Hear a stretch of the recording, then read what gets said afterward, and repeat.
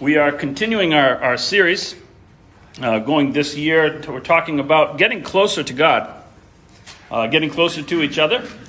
Glenn talked a little bit about that, that this is a time for that especially our time together, this is a time really to do all of those things, that they're connected. They're not separate things, getting closer to God and getting closer to each other. And this first month we're opening up with a series talking about the basics of a relationship with God. It's a phrase that's used a lot. And as we mentioned, kind of when we opened up this month, it's a phrase sometimes that becomes overused to the point where it doesn't really have a definition. And we're trying to put some things to that phrase. What does it mean to have a relationship with God? What basic ideas? Now, before we get going today, if you are in tune with, and most of us are, I think, with anybody in the public eye, anybody who's a public person, I don't care if you really like politics, that's your deal.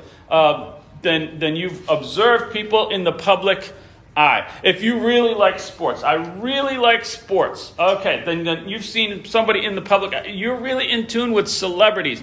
Some of you are like really into all these YouTube channels, and I watched this person, and you've watched somebody in the public eye for a long time. You're going to notice something, is that when people shove a microphone in somebody's face for too long, they're going to say something stupid.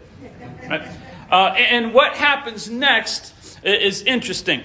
First of all, the first reaction to that is nothing. They try to get away with it. Right, that's the first thing. Let me see if I can get away with this statement that came out of my mouth and just kind of fell there. And that obviously very seldom works. So the next thing that happens is they start to do what we call walking it back. But they don't just all of a sudden say, that was a stupid thing I said. What they do is they walk it back a little bit. I'm going to walk it back and see if that's okay with everybody. Then like a day or two later, it's like, I'm going to walk it back a little bit more. Okay. Until we get to a point where everybody's happy that I've come back. And then it stops. So I'm not going to go all the way back and say, no. So I say that to say that I'm going to walk back a statement that I made at the beginning. However, there's a slight difference. I'm not going to walk it all the way back. But I intended, when I made the statement, I knew I was going to walk it back a little bit. The statement I made was that when people talk about a relationship with God, there's an oversimplification that happens. A lot of times, the oversimplification of a relationship, and you remember me saying that, a relationship is defined this way. God talks to me when I read the Bible, and I talk to God when I pray. Now, those are accurate statements, and we're going to talk about those. So I didn't want to leave you with the idea that those things are not true. That's why I say I'm walking it back a little bit. And I didn't want you to think that we weren't going to talk about those things. Those are elements of the relationship, it's not the exclusive nature of a relationship. There's weeks and weeks we could do this. We could do a decade of sermons on this topic. Right? We're just going to do a year specifically dedicated to this theme. The premise is that we want to know the basics of relationship. And whenever somebody talks about a relationship, if you Google how to have a good relationship, you're going to come up with one word. Again, I beg of you, because it's so cold outside, to justify my numb fingers by looking at the sign when you drive in. Makes me feel better. You're gonna. Here we go. Someone did it. Thank you. I feel validated now. Communication is the one of the most important things of any relationship we can have. And so we want to explore communication just a little bit. We want to talk about how God speaks to us. And there are three types of dialogue God has with us. And one of those is the one that we know of. 2 Timothy 3:16 and 17 says this: all Scripture, the whole thing is inspired, it's breathed out by God. It's profitable for teaching, for reproof, for correction, and for training in righteousness, that the man of God may be complete and equipped for every good work. We're not going to spend a lot of time here. This verse kind of covers it all. Now, there's a lot of verses about the verses, if we wanted to do that. But it's the one that we're most familiar with. It covers the moral requirements of us. It covers so much that is expected of a Christian, of a person who wants to have a relationship with God. This is the guidelines for how that is achieved. It's the most significant form of communication God has ever had with mankind. It's not the only one, but it's the most significant. He says, you can be complete. Now, we're going to come back to this idea because we need to... There are three different types of communication, and they're for different things. Right? It's like I have different voices with my kids. Right? You have different voices when you're trying to communicate. In fact, you have different kinds of yells. Right? I have different kinds of yells. One is, you're doing something you're not supposed to. That's a yell. They recognize that tone of voice. But there would be a different kind of yell that would be you're in danger of something. That would be a completely different yell. Right? And we recognize this. We have different forms of communication. And they communicate a different thing. We instantly recognize those. God has three different types of communication, and they're for different purposes, and they don't do the same thing. And it's important for us to know what those lines of communication are so that we know how to respond to God the right way and get closer to God through these. So the first one is inspiration. But the second one, and this is where God, by the way, speaks to my mind. He says, I'm communicating a thought, and I want your mind to process this information so that you know. It's profitable for teaching, and for doctrine and instruction. And this is a text. This is a textbook. So we're going to move on from that because God has a different non-textbook form of educating us on something, talking to us. Romans 8:14-15, he says, "For all who are led by the Spirit of God are sons of God. You did not receive the spirit of slavery to fall back to fear, but you have received the spirit of adoption as sons, by whom we cry, Abba, Father." We talk about being led by the Spirit. And that's a phrase that gets thrown, much like the idea of having a relationship with God. It's one of those phrases that gets thrown around a lot, and it has a lot of different interpretations and meanings. And it's used a lot of times for things that are not scriptural. It's used to communicate something that God never intended. God already has a voice to tell us information. He already has that. That's this thing right here. He says, this is the information one. Being led by the Spirit is not the informing process. That's a different voice. God says, I got a different voice. You're led by the Spirit. He gives us an indwelling of the Holy Spirit. That's what the Bible says. He says, I've put my Spirit in you. And it's leading you. It's a different voice. It's doing something. God didn't give me the Holy Spirit. The Holy Spirit's like, so I'm going to be here and I'm just going to kind of kick back. I'm going to eat popcorn and watch movies. The Holy Spirit's in me for a reason. But He's not there to inform me. That's a different voice. That's this voice. What is He there to do? Well, He's there to do something. He's there to communicate something. Before we get to that, I want to look at this. This kind of confirms the point. He says, "For this is the will of God, that by doing good you should put to silence the ignorance of foolish people. Live as people who are free, not using your freedom as a covering for evil, but living as servants of God. Now, what does this verse have to do with anything? When people use the phrase, led by the Spirit, or the will of God, they use these phrases. They mean well, I think, a lot of times. But there's this idea that we want everything about my life to be divinely ordered. I want every step, I want to feel that every step has been foreordained and is divinely the thing that I'm supposed to do today. This is the will of God for me today. And I like that. This is, okay, I took a step and God wanted me to take that particular step. And we want that. And there's this idea that that's what it means to be led by the Spirit. It's like my day, like God has a secret mission. And I've got to open up the cereal box and get out the secret decoder ring to figure out what my day's will is for today. And that goes into this being led by the Spirit. And what is today's? Let's see. And so we go through my day, and I'm like, okay, well, let's see. I had a good thing happen to me today, so 2 clicks to the right.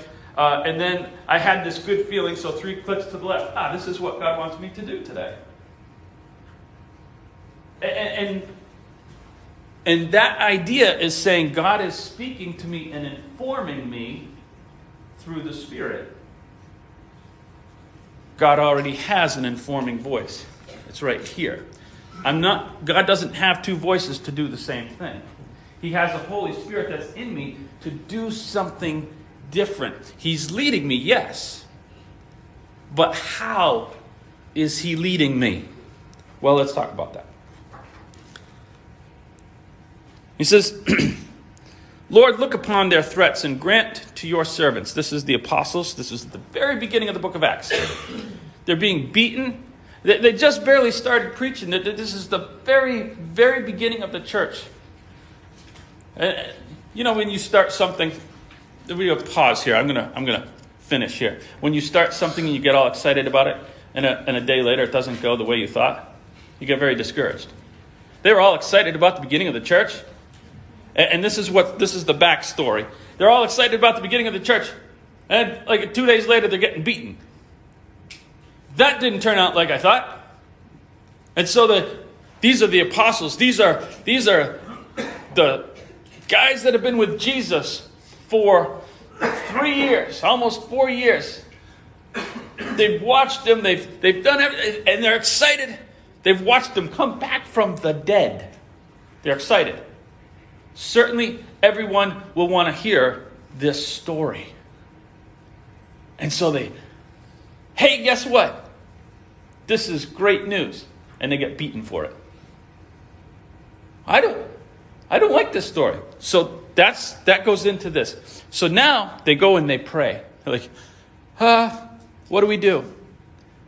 So he says, Lord, look upon their threats. This is their prayer.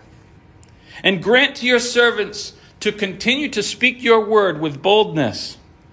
And a couple verses later, it says, and when they prayed, the place where they gathered was shaken, and they were filled with the Holy Spirit. And they continued to speak the word of God with boldness. The Spirit in me is not to give me new information. It's there to motivate me to do the things that I know that God has told me. Because did they know that they needed to speak with the word of... Yes, they knew that. But guess what? Sometimes the message up here doesn't reach down here. And it has sometimes even a harder problem getting to here and here. And God says, the Holy Spirit's in you to lead those feet and to open the mouth and to do the things that I know I'm supposed to do. That's when I need that other voice. That other voice that's in me to motivate me. To get me to do. Acts chapter 4, verse 29. Oh, that's Romans 1:19 and 20. Excuse me. It says, for what can be known about God is plain to them. I apparently didn't put that verse in there. That's all right. What can be known about God is plain to them because God has shown it to them. His invisible attributes, namely his eternal power, his divine nature, have been clearly perceived ever since the creation of the world in the things that have been made, so that they are without excuse. This is the third way God speaks to us. It's called natural revelation. God works through my eyes. He communicates things to me from what he's made. We talked about this in our class this morning, talking about the eternity of God and all of the amazing things that we can see that God communicates how unlimited he is. Whether he's eternal or whether he's almighty, God is communicating through what he makes. Again, we don't need to do a lot of conversation on this because we're pretty aware of things. But this information is kind of general. I'm not going to learn specific information. I'm not going to look at nature really and go and conclude things that I'm supposed to do. Now, there's one caveat, one little way I want to alter that. Because in Romans the very next chapter, he says this. He says, when the Gentiles who do not have the law by nature do what law requires, they are a law to themselves, even though they do not have the law. God did create an element of us so that we would be able to understand at least some basic ideas of things that we're supposed to do before we had one of these. Right? So God put some of those really fundamental things so that we could figure that out through observation. We can observe certain things and go, that's probably not something you should do. Let's back up to the spirit in me topic. When you have one child, you have some problems. When you have two, they multiply exponentially, right? And so, when we had a boy and a girl, especially, there's a lot of differences, and we got into the age where the younger one was finally old enough that the older one could do things to the person and, they could have conflicts. When they're still young, they're cute and all that. But then they come to the conflict age. And so the older one said, well, I'm going to do this thing and that's going to really, annoy or whatever the case may be.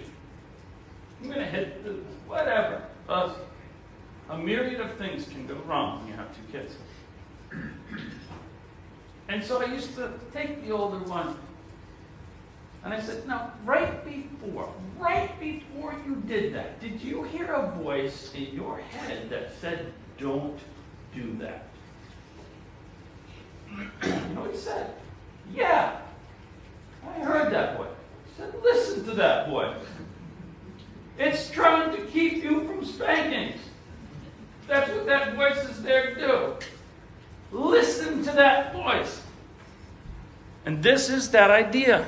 This is that spirit leading us. He already knew certain things were not supposed to be done. He wasn't getting new information. He needed the motivation. And all these three voices work together. When all these three voices, when we're observing that, yes, there is a God out there that means something, and I'm reading things that I'm understanding, and then I'm letting myself be motivated. All these voices are ways that God is trying to pull me closer and prevent me from getting spankings. And that's really the essence of what this is. So what I want to do is I want to really briefly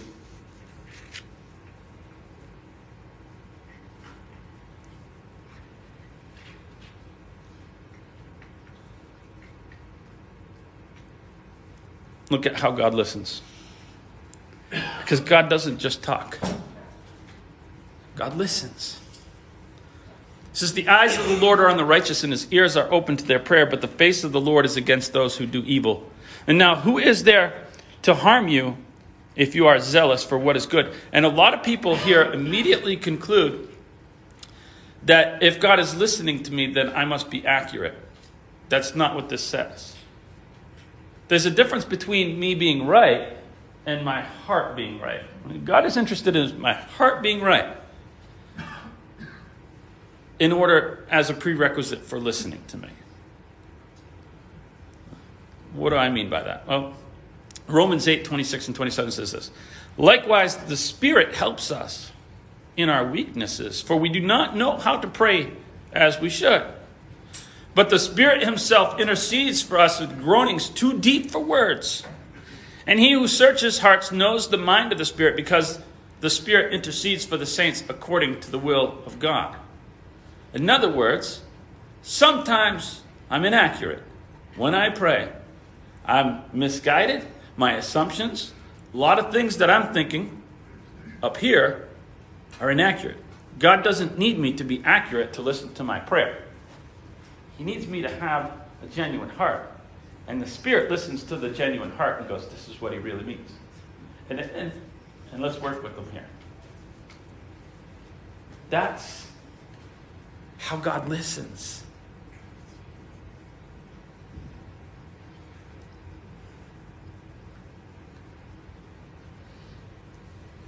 It's ironic, I think, when you pour your heart out to somebody. I don't know if you've ever had this happen to you. You pour your heart out to someone and they give you advice. And what's your response? You get upset, right? But when we pour our heart out to God, we get really upset if he doesn't come back with a response. And God just says, no, I was just listening. God's a good listener. I can understand even what you cannot put into words. I'm listening. I know your thoughts better than you know them yourself. So what we want to do here as we kind of wrap up is go back through really fast, and I want to develop our dialogue. The two-way communication. First of all, we begin kind of where the apostles were at, in boldness. He says, let us then with confidence draw near to the throne of grace, that we may receive mercy and find grace to help in time of need. And again, this is that concept of prayer. It's a part of the relationship. But some people are intimidated to come before God. And it betrays this feeling of distance, of separation between us. Prayer is not an inconvenience to God. Oh, I don't want to bother you, God. I know you've got a lot of things on your plate. No, he doesn't. He's infinite. We talked about this in class. He's infinite. There is nothing that limits God. God is simultaneously capable of hearing the prayers of 7 billion people and not bat an eyelash. He is so capable. You are not an inconvenience. You're really not that powerful to inconvenience God with your prayer.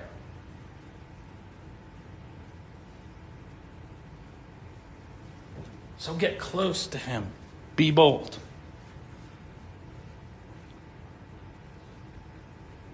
And honesty. I'm going to say something. Maybe it's going to we'll see how you react to it. Job used the word complaint 5 times in 9 speeches. He complained to God. Here's one. Today my complaint is bitter. Ooh, you don't want to be going there with God. My hand is heavy on account of my groaning. And there are multiple statements like this. David, the first thing we think of, is, I know how the story ends, and you don't want to be doing that, because the story ends kind of, or right before the end, I suppose. God has some words with Job. Don't be complaining. Well, there's another guy that used the word complaint 5 times. It's David. He says, a prayer of one afflicted when he is faint and pours out his complaint before the Lord. Hear my prayer, O Lord.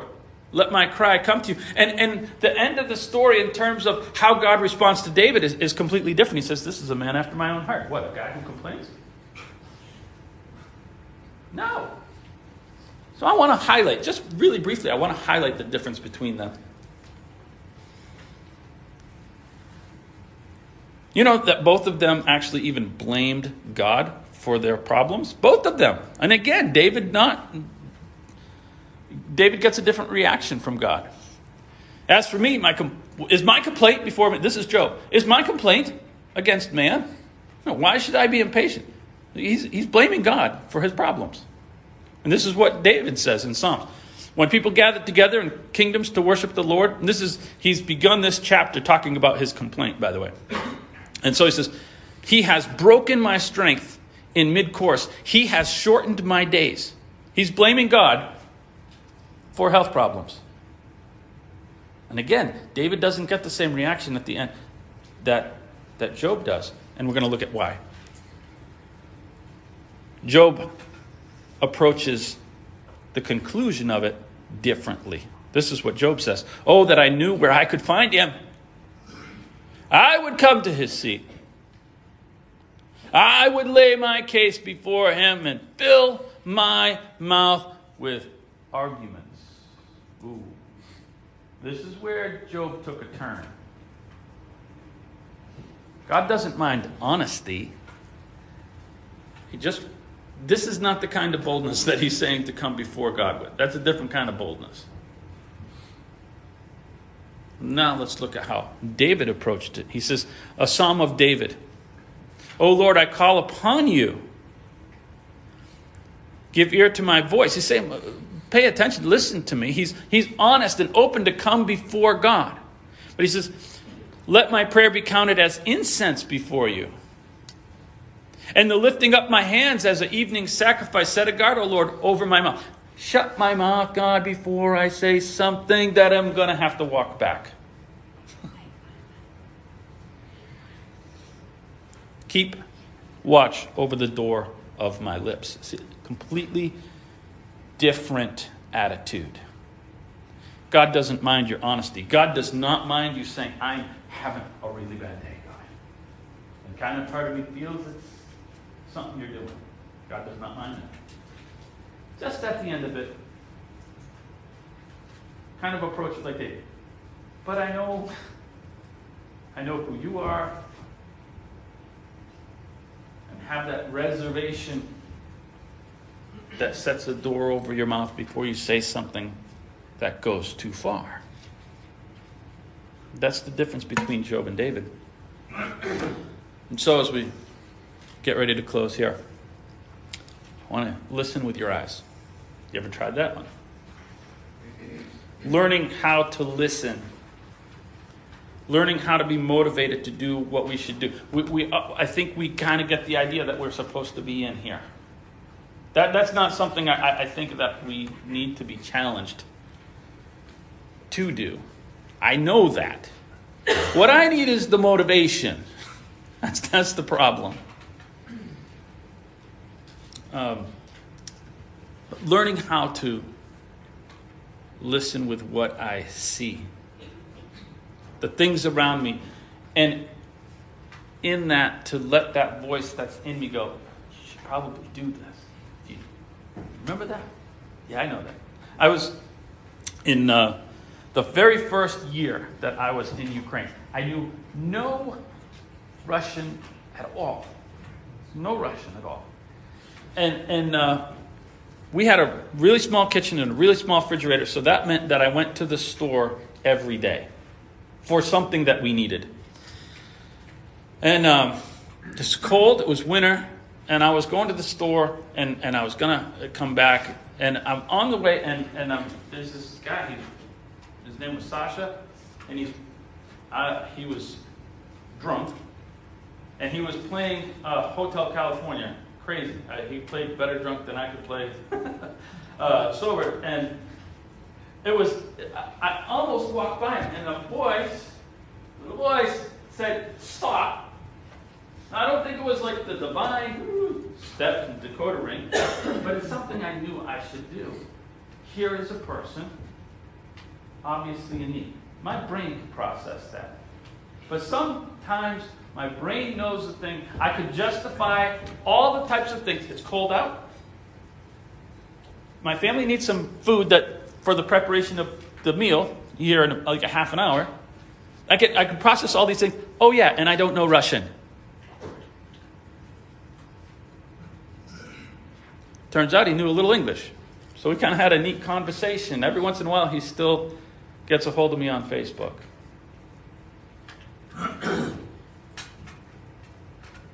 Listen.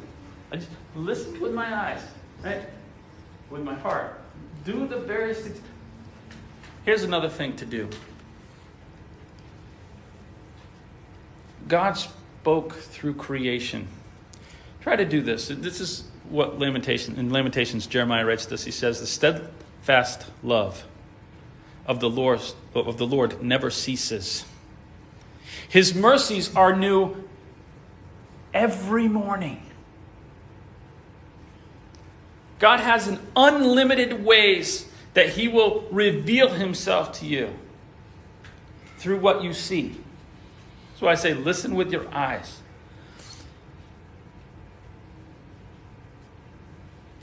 We have a photographer nodding her head.